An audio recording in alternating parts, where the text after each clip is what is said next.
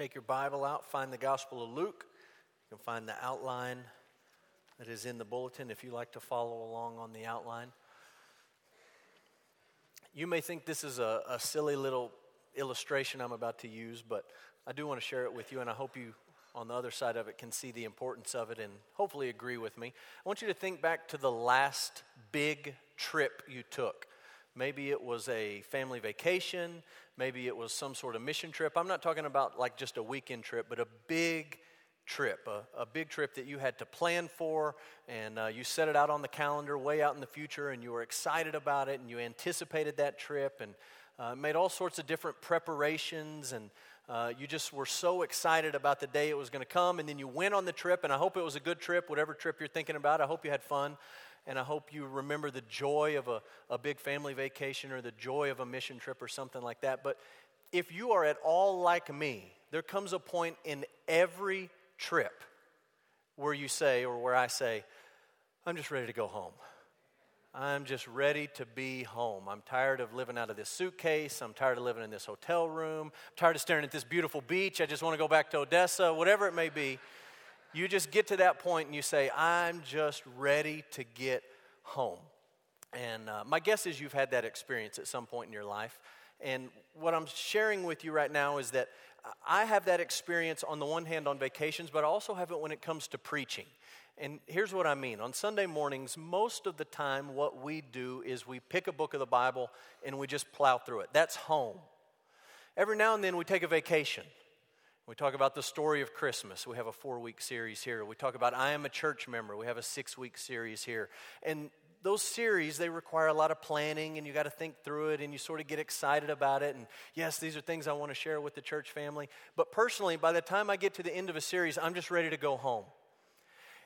And I know that in a lot of churches, it's cool or it's trendy to only preach short little series. We're going to spend 3 weeks on this, 4 weeks on this, 5 weeks on this. 6 weeks is too long. You lose their attention. We need to keep it short, keep it changing, keep it fresh. And I know that that's a trendy thing. But my fear is if we do that, we have no home. We're like those people. Have you seen them? That they just cruise all year long. They don't have a home. They get off one cruise, they get on another cruise. They get off that cruise, they get on another cruise. They don't have any place to plant their feet. That's fine if you're cruising. As not fine spiritually. And my hope is that when we do what we're doing this morning on Sunday mornings, we just begin in chapter 1, verse 1 in a book, and we just plow through it to the end, that it gives you a place to plant your feet spiritually. And here's the danger. If all I ever preach is a series and another series and another series and another series, you're going to hear all of my favorite Bible passages. I'm going to preach all the stuff I like to preach about or I want to preach about. And when we come to a book, we're going to come to some of my favorites or your favorites, but we're also going to come to some head scratchers. And we're going to come to some that you don't know exactly how to make sense of. And what I'm saying to you is plowing through a book like this, studying a book from beginning to end, listening to God's word as He revealed it, not just in a snapshot, that you pick one verse up here and then you talk about it, but in the flow of the story gives you a place to plant your feet spiritually. And so we're back this morning in the Gospel of Luke, right where we left off in Luke chapter 8. You will be happy to know that in the last couple of months, the theme verse of Luke has not changed. You do not have to memorize a new verse. It's still Luke 19:10, and it still says the Son of Man came to seek and to save the lost. Everything we read about in the Gospel of Luke falls under that big umbrella, and we're going to see that proves true again this morning. The Son of Man came to seek and to save the lost.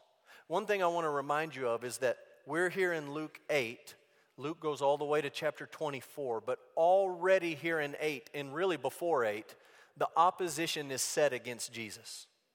His enemies have already decided that they're going to kill him. And so you can go back and look at Luke 4, 28 and 29. Jesus preaches in Nazareth, and the people in his hometown take him out to the edge of the city, and they're ready to kill him. And Luke gives us this mysterious verse that says he just passed through their midst and went his way. We don't know how that happened, but they were ready to kill him. You can go back and look at Luke 5:21. The Pharisees accused Jesus of blasphemy. And they do that knowing that this crime is punishable by death in Jewish custom. And what they're saying to Jesus when they accuse him of blasphemy is, you deserve to die. And we're going to make sure that that happens. You can go back and you can look at Luke chapter 6, verse 11. Jesus is talking and the Pharisees are trying to argue with him, and Jesus just embarrasses them. He just really puts them in their place biblically, spiritually, in the realm of truth. He embarrasses them publicly, and they go out and they decide, how are we going to get rid of this guy?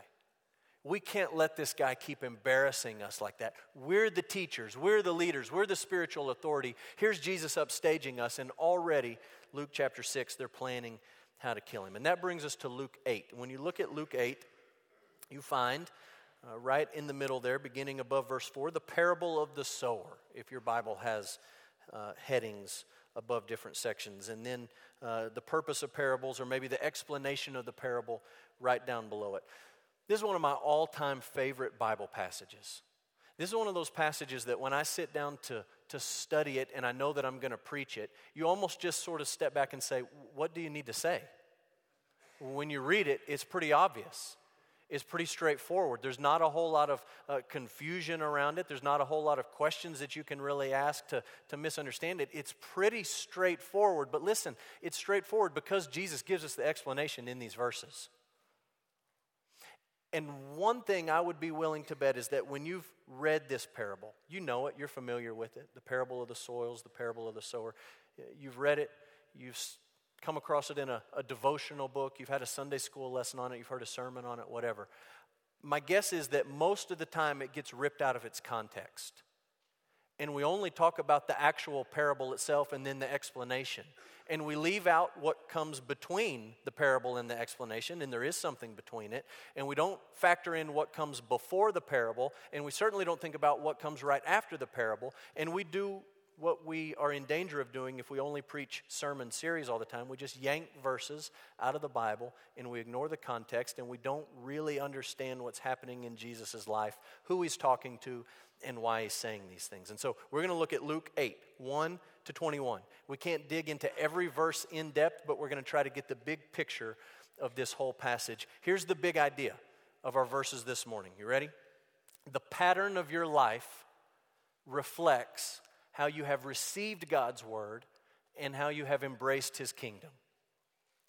The pattern of your life is a reflection. It will tell on you. It's proof as to whether or not you have received God's word, or how you have received God's word, and how you have embraced his kingdom. And the word pattern is really important. We're not talking about a snapshot here. I could come into your life, you could come into my life, and you could take a snapshot on any given day, in any given moment, and you would look at that snapshot, that moment in somebody's life, and you would say, that does not look like somebody who has received God's word and embraced his kingdom. That's true for all of us. And so I'm not saying, are there any snapshots in your life that don't look right? I'm talking about the overall pattern of your life.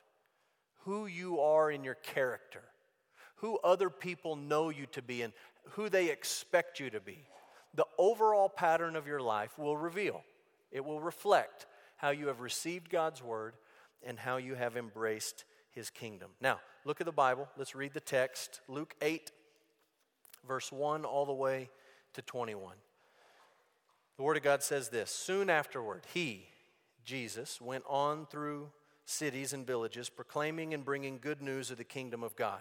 The 12 were with him, and also some women who had been healed of evil spirits and infirmities. Mary called Magdalene, from whom 7 demons had gone out, Joanna, the wife of Chuza, Herod's household manager, and Susanna, and many others who provided for them out of their means.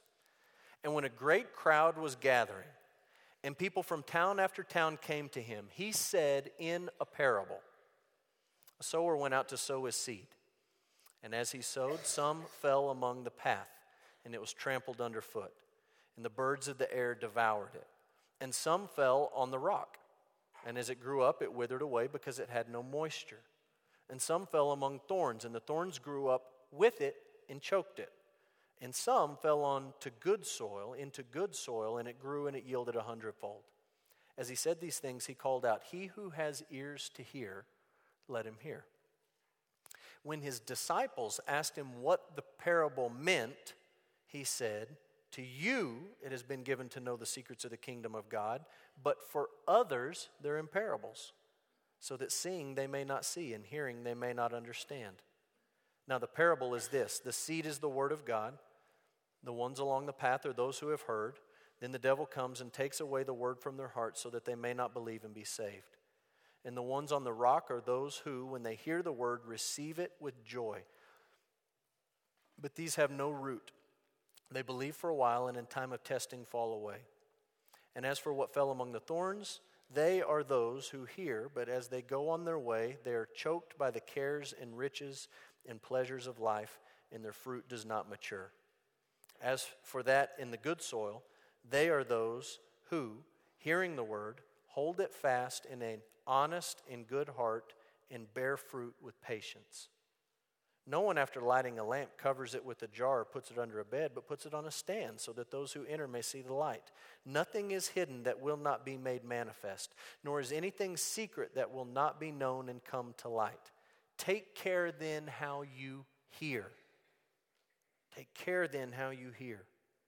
For to the one who has, more will be given, and from the one who has not, even what he thinks he has will be taken away.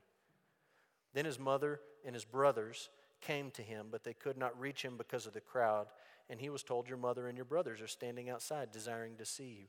But he answered them, my mother and my brothers are those who hear the word of God and do it." Let's pray. Father, we're familiar with these verses. We have read these verses. There's some things in these verses that are very plain, and there's some things that we need to be very careful how we hear them. And our prayer this morning, very simply, is that you would give us ears to hear the truth, hearts to receive it. We ask it in Jesus' name. Amen. Let's start with the broad context. Really, really simple here. It's in verse 1. Jesus is teaching and preaching about his kingdom. Everything that we just read falls under this umbrella of Jesus talking about his kingdom. Verse 1. He went through the cities and villages, proclaiming and bringing good news of the kingdom of God. You need to understand that Jesus' kingdom is not like the kingdoms you see around the world today. His kingdom is different, entirely different. And I hope you see the irony. At the very least, we could call it irony. And really, if we're honest, we could say it's a little bit funny that Jesus is walking around telling everybody that he has a kingdom. You think about that. This is a homeless Jewish man wandering around in the backwoods redneck district of the Roman Empire. And he's got a bunch of fishermen following him, a bunch of nobodies, a bunch of people who are not religiously trained, not politically connected. He's got some ladies following him around, and here he is, a homeless guy with a bunch of weirdos following him, and he's talking to everybody he sees, and he's telling them, "I have a kingdom." That's funny. This is a little bit like the homeless guy walking down the street, talking to himself, and you stop and you visit with him, and he starts to tell you about his big bank account and his fancy car and this, that, and you just look at the guy and you say, "Really? That's special?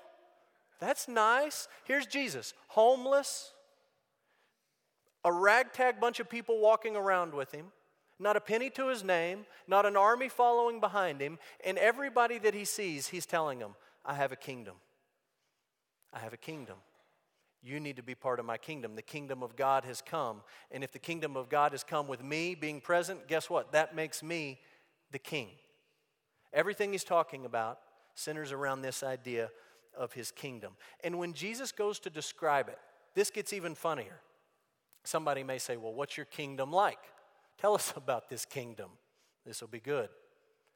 He doesn't talk about a big army. Doesn't talk about Roman legions. He doesn't talk about emperors or kings or thrones. He doesn't talk about political influence or this political party or these connections. What does he say? He says, "Okay, I'll tell you what my kingdom's like. It's like a farmer out there in the middle of nowhere, sowing seed. This is what my kingdom is like. It's a kingdom that is unlike the kingdoms of this world. It's different. And Luke goes out of his way to describe to us the citizens of this kingdom. Who's a part of it? Here's Jesus walking around, claiming to be a king, claiming to have a kingdom. Who is actually part of this kingdom? Luke tells us in verse 1, 2, and 3. It's anyone who sees their need for Jesus and asks Jesus to change their life. That's who's in the kingdom. Do you see your need for Jesus? And are you looking to Jesus, asking Jesus to change your life? So we read about who's with him in verse 1, 2, and 3. It says the 12 are with him. Look, the 12 are a mixed bag. Just a bunch of guys. Some of them were fishermen. Peter, Andrew, James, John. One of them was a tax collector. Another one of them was a political, what you may say, radical. Others of them were what you may say political conservatives. Some of them were more liberal in their leanings when it came to politics and world issues. They're all over the map. Some of them we know nothing about. It's just a motley group of guys. And then Luke tells us about some women who are following Jesus. There's Mary Magdalene. And he throws in the detail, out of her came 7 demons. We don't know exactly what her life looked like when these 7 demons were part of her life, but can we just say it probably wasn't great? 7 demons? She was probably desperate. She was probably destitute. Then we read about Joanna, the wife of Chuza, whose husband was the household manager for Herod. She would have been one of the richest women in Palestine. Loaded. And there she is with Mary Magdalene, walking around following this homeless Jewish guy who says he has a kingdom. And then we read about Susanna. We don't know anything about her. And then we read about some other women. There was others there who had means, and they supported Jesus out of their means. And there's the 12, and they have some modest means. And this ragtag bunch of people following Jesus around. Why do you think Luke mentions all these folks right here? They've been following Jesus for a while. This wasn't just something that started in chapter 8. They continue to follow Jesus. We know the 12 stuck around at least to the very end when they scattered, but then they came back. And we know that the women stuck around to the bitter end. Some of these women were there at the cross when Jesus died. Why mention them now? Why throw the detail in right here to say these are the kinds of people following Jesus? I think the answer is pretty obvious when you read verse 1. Jesus is talking about a kingdom. He's claiming to be the king. And you may wonder, who in the world would be part of a kingdom like that? Well, there's some poor people and some rich people. There's some crazy people and some relatively not crazy people. There's some influential, connected people, and there's some nobodies. There's some guys and there's some girls. What do they all have in common? One thing. They know they need Jesus, and they're looking to him for salvation, and they're looking to him to change their life. They have nothing else in common. Nothing. So here's what I want you to do. I want you to literally look around the room. Don't get up. I want you to look around. It's awkward because everybody's doing it. You're looking around. If you make eye contact with somebody, don't hold it too long.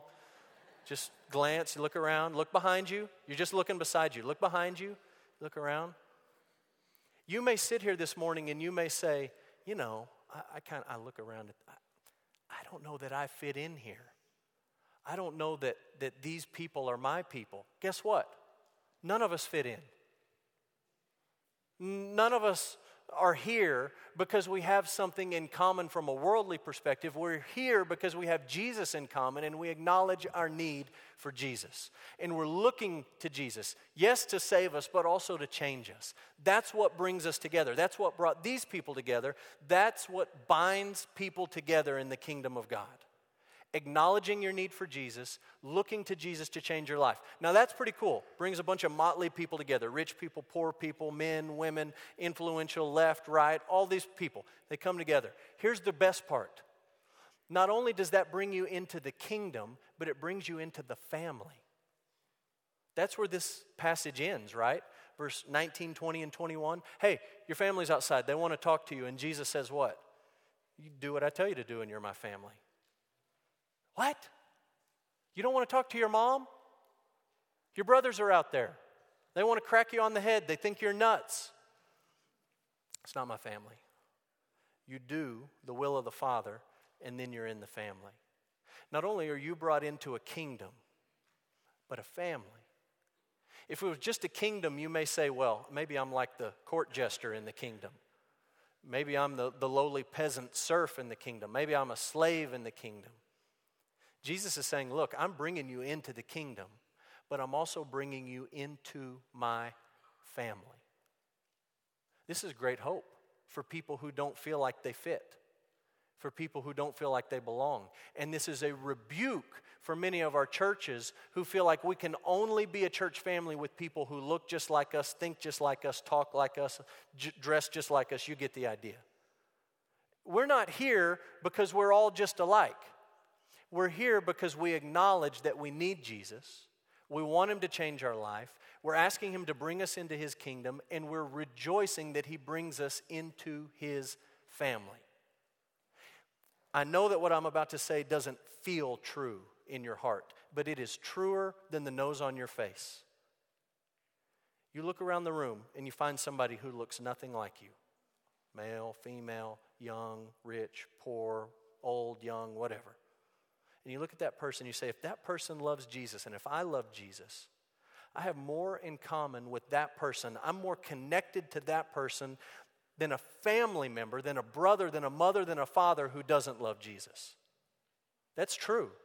It may not feel like it's true, but it is true. And Jesus says, I'm bringing you into my kingdom, not because we share all these things in common, but because you know that you need me. And you're looking to me to change your life. And you're in the kingdom, and now you're part of the family.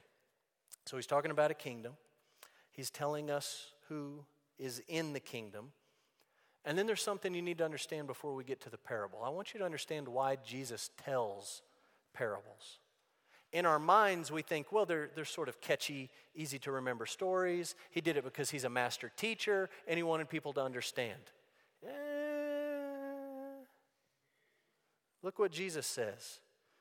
What you see here is that parables are told to reveal and conceal the truth.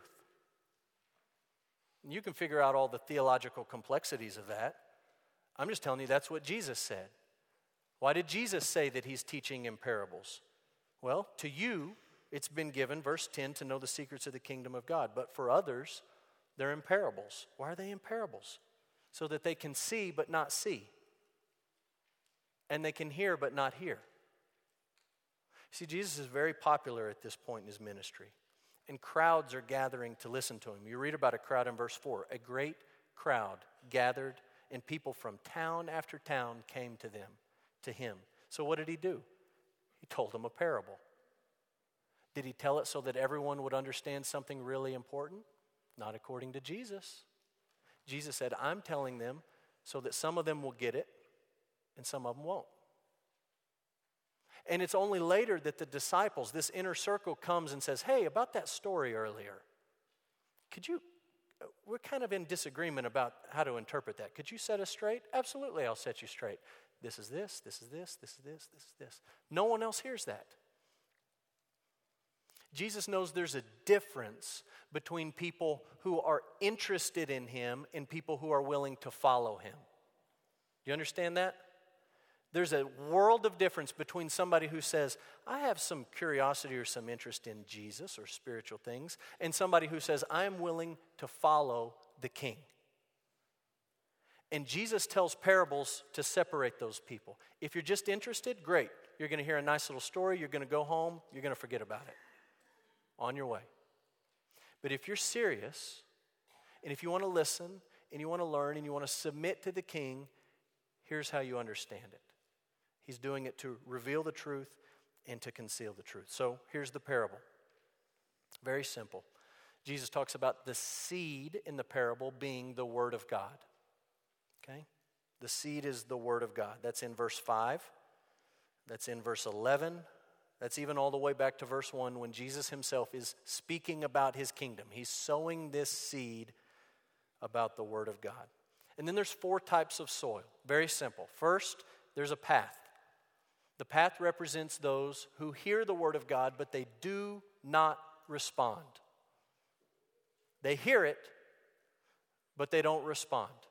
It's hard, and Jesus seems to indicate, although he doesn't explain all the specifics we might like to speculate about, but Jesus indicates that Satan has a role in their not responding. comparing Satan to these birds that come and they take the seed. And he says Satan is at work in their life. Same thing Paul says if you want to jot down 2 Corinthians 4:4. I just rolled all the way to the front. 2 Corinthians 4:4. The God of this world has blinded the minds of unbelievers to keep them from seeing the light of the gospel of the glory of Christ.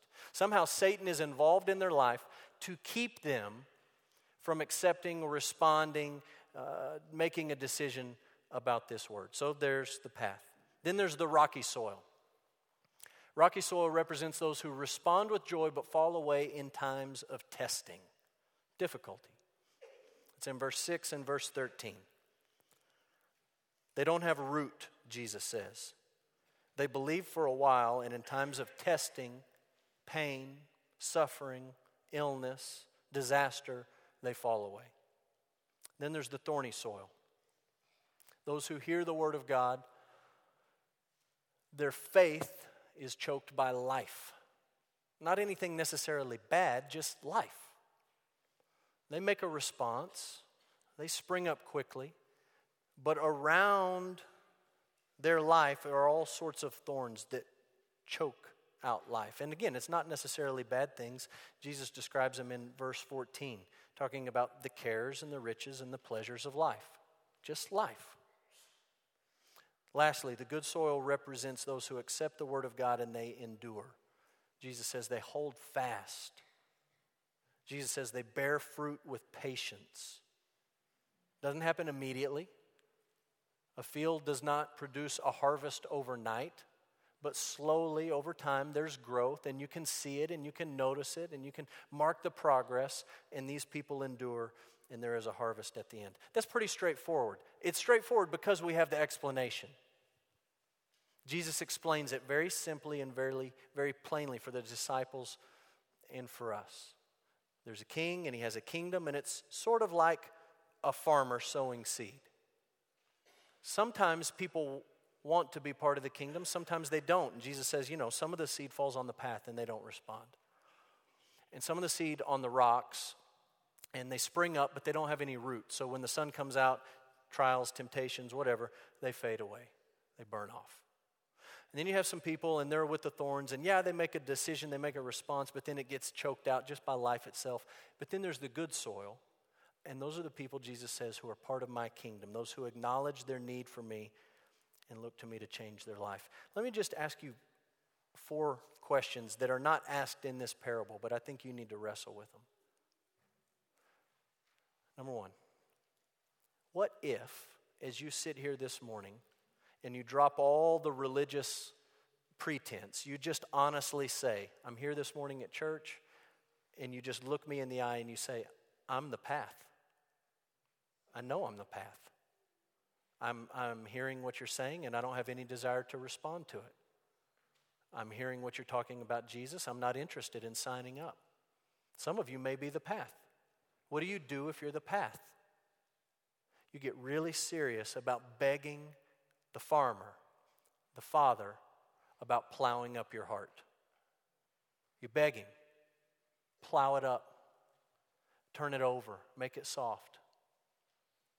What if you say, as I sit here and listen to this parable, I'm number 2. I'm the rocks. And I know that I don't have any root, and I'm just sort of hanging on by a thread, and I know that when the sun comes out, there's no chance that I'm going to hang on. Some of you may be in that position. If that's you, you need to honestly pray, God, I need you to get the rocks out of my life so that I can grow deep roots. I don't just want to fade away when the trials come. I want to endure, and you better start praying to the farmer, remove the rocks so that I can grow roots. What if you're number 3? You say, the Jesus stuff, it all sounds pretty good, but I got a lot going on right now. I'm just busy. You don't know how busy I am. I just got a lot of stuff right now on my plate that I'm trying to juggle. Maybe someday when I get all this stuff taken care of, I can be more concerned about following Jesus. If that's you, you better find a way, and you better ask God to show you a way to get rid of the thorns that are choking out your faith. And what if you're the good soil? What if you look at the pattern of your life, and the pattern of your life says, yes, you've embraced the kingdom. And you've received God's word, and you are growing, and you are maturing, and you are bearing fruit. What if that's you? Well, what you certainly don't do is look at the people down the row who may be other types of soil and say, you're a loser. But you understand that if your heart is good, it's only because God made it good. Did we just sing that? I think we did. You are good. You are good when there's nothing good in me. And the Bible says very plainly in the book of Psalms and in the book of Romans, twice in Psalms, once in Romans, the exact same words, there are none good. None. No one is righteous, no, not one. No one seeks after God. No one. And if your heart is good, understand it's not because you have all your spiritual ducks in a row, but it's because God has started a work in your life. And what you need to pray is that God would bring it to completion. Because what happens to a good field that grows a big crop the next year? You got to plow it up again. You can't just plow it once and then for the next 20 years expect a crop to grow. You got to continually work the soil. If your heart is good, you better be praying, God, continue to work the soil. Continue to turn it over. Don't let the thorns grow up. Don't let the rocks come in. Father, don't let me become the path. Keep my heart good, fertile soil. The parable ends with a warning, and sometimes we leave this off and we miss it. Here's the warning. You can't fool God and your time is short. Is that blunt enough? You can't fool God and your time is very short. 16, 17, and 18. He talks about a lamp under a jar. And verse 16 is there to help you understand verse 17. He's talking about light and the fact that light reveals things. You don't hide it because that's what light does. That's why you light it in the first place. And he's saying everything is going to be revealed. You're not going to fool God. You are not going to fool him. And your time is short. The one who has will receive more. The one who has not, even what he thinks he has. He doesn't have it, but he thinks he does. Even that's going to be taken away and given to somebody else. Let me make it plain like this. You know I'm a visual learner. I'm a pretty basic guy. So let me put 4 pictures up on the screen, okay? On the left, you got the path. See it? Next to that, the rocks. Next to that, the thorns. Next to that, good soil. Okay? Everybody on the same page? What we like to do in the United States of America, and especially in the Bible Belt, and my goodness, especially in West Texas, is we like to draw a nice line between the path and the rocks. Right there. And we like to say things like this. Well, let me tell you about so-and-so. They've invited Jesus into their heart. Let me tell you about this teenager I know. They went to camp with us and they prayed to receive Jesus. Let me tell you about my aunt, Susie. She's made the decision. She's responded to Jesus. And we look at this and we say, only the people on the left of the right line don't respond. Everyone on the right of the line makes a response, right? That's true in the parable. The rock springs up, and there's a response. And the thorns, it grows up with the thorns. And then the good soil, obviously, it grows and produces a crop. And what we like to do is we like to look at this situation and say, this is a really nice story. I'm glad Jesus told this. And we're just going to draw the line right here. And if you're on the left side of the line, you don't go to heaven. If you're on the right side of the line, you do go to heaven. You get to go to the kingdom. You get to be part and present with the king if you're on that side of the line. You know what the problem with that is? The line's in the wrong spot. Jesus told the story. He gets to draw the line wherever he wants to draw the line. Here's where Jesus draws the line. Jesus could care less about people being interested in him or people making a response to him. He could care less. He had crowds of people interested, ready to make a decision. And what did he do? He told them a story designed so that some of them wouldn't get it.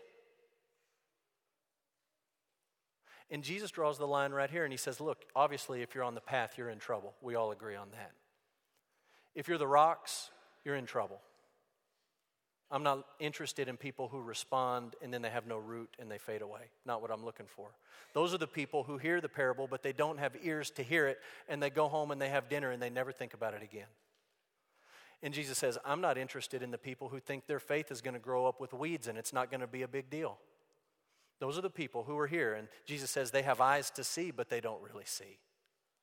And I'm telling them this story so that the people who are not serious about submitting to a king go their merry way, and the people who want to make a response and a commitment and a life change get the understanding. They get the explanation. Jesus draws the line right there. You can fool your preacher, and you can pretend the line is in a different spot. You can fool your mama by telling her, well, I VBS, 1973. Church camp, 1982. 2 weeks ago, up in the water, I got wet. Hey, I have responded to Jesus. You can fool a lot of people, but you're not fooling God. You're not. He knows where to draw the line. He knows where the division lies. Jesus tells the story. He draws the line where he wants to draw it.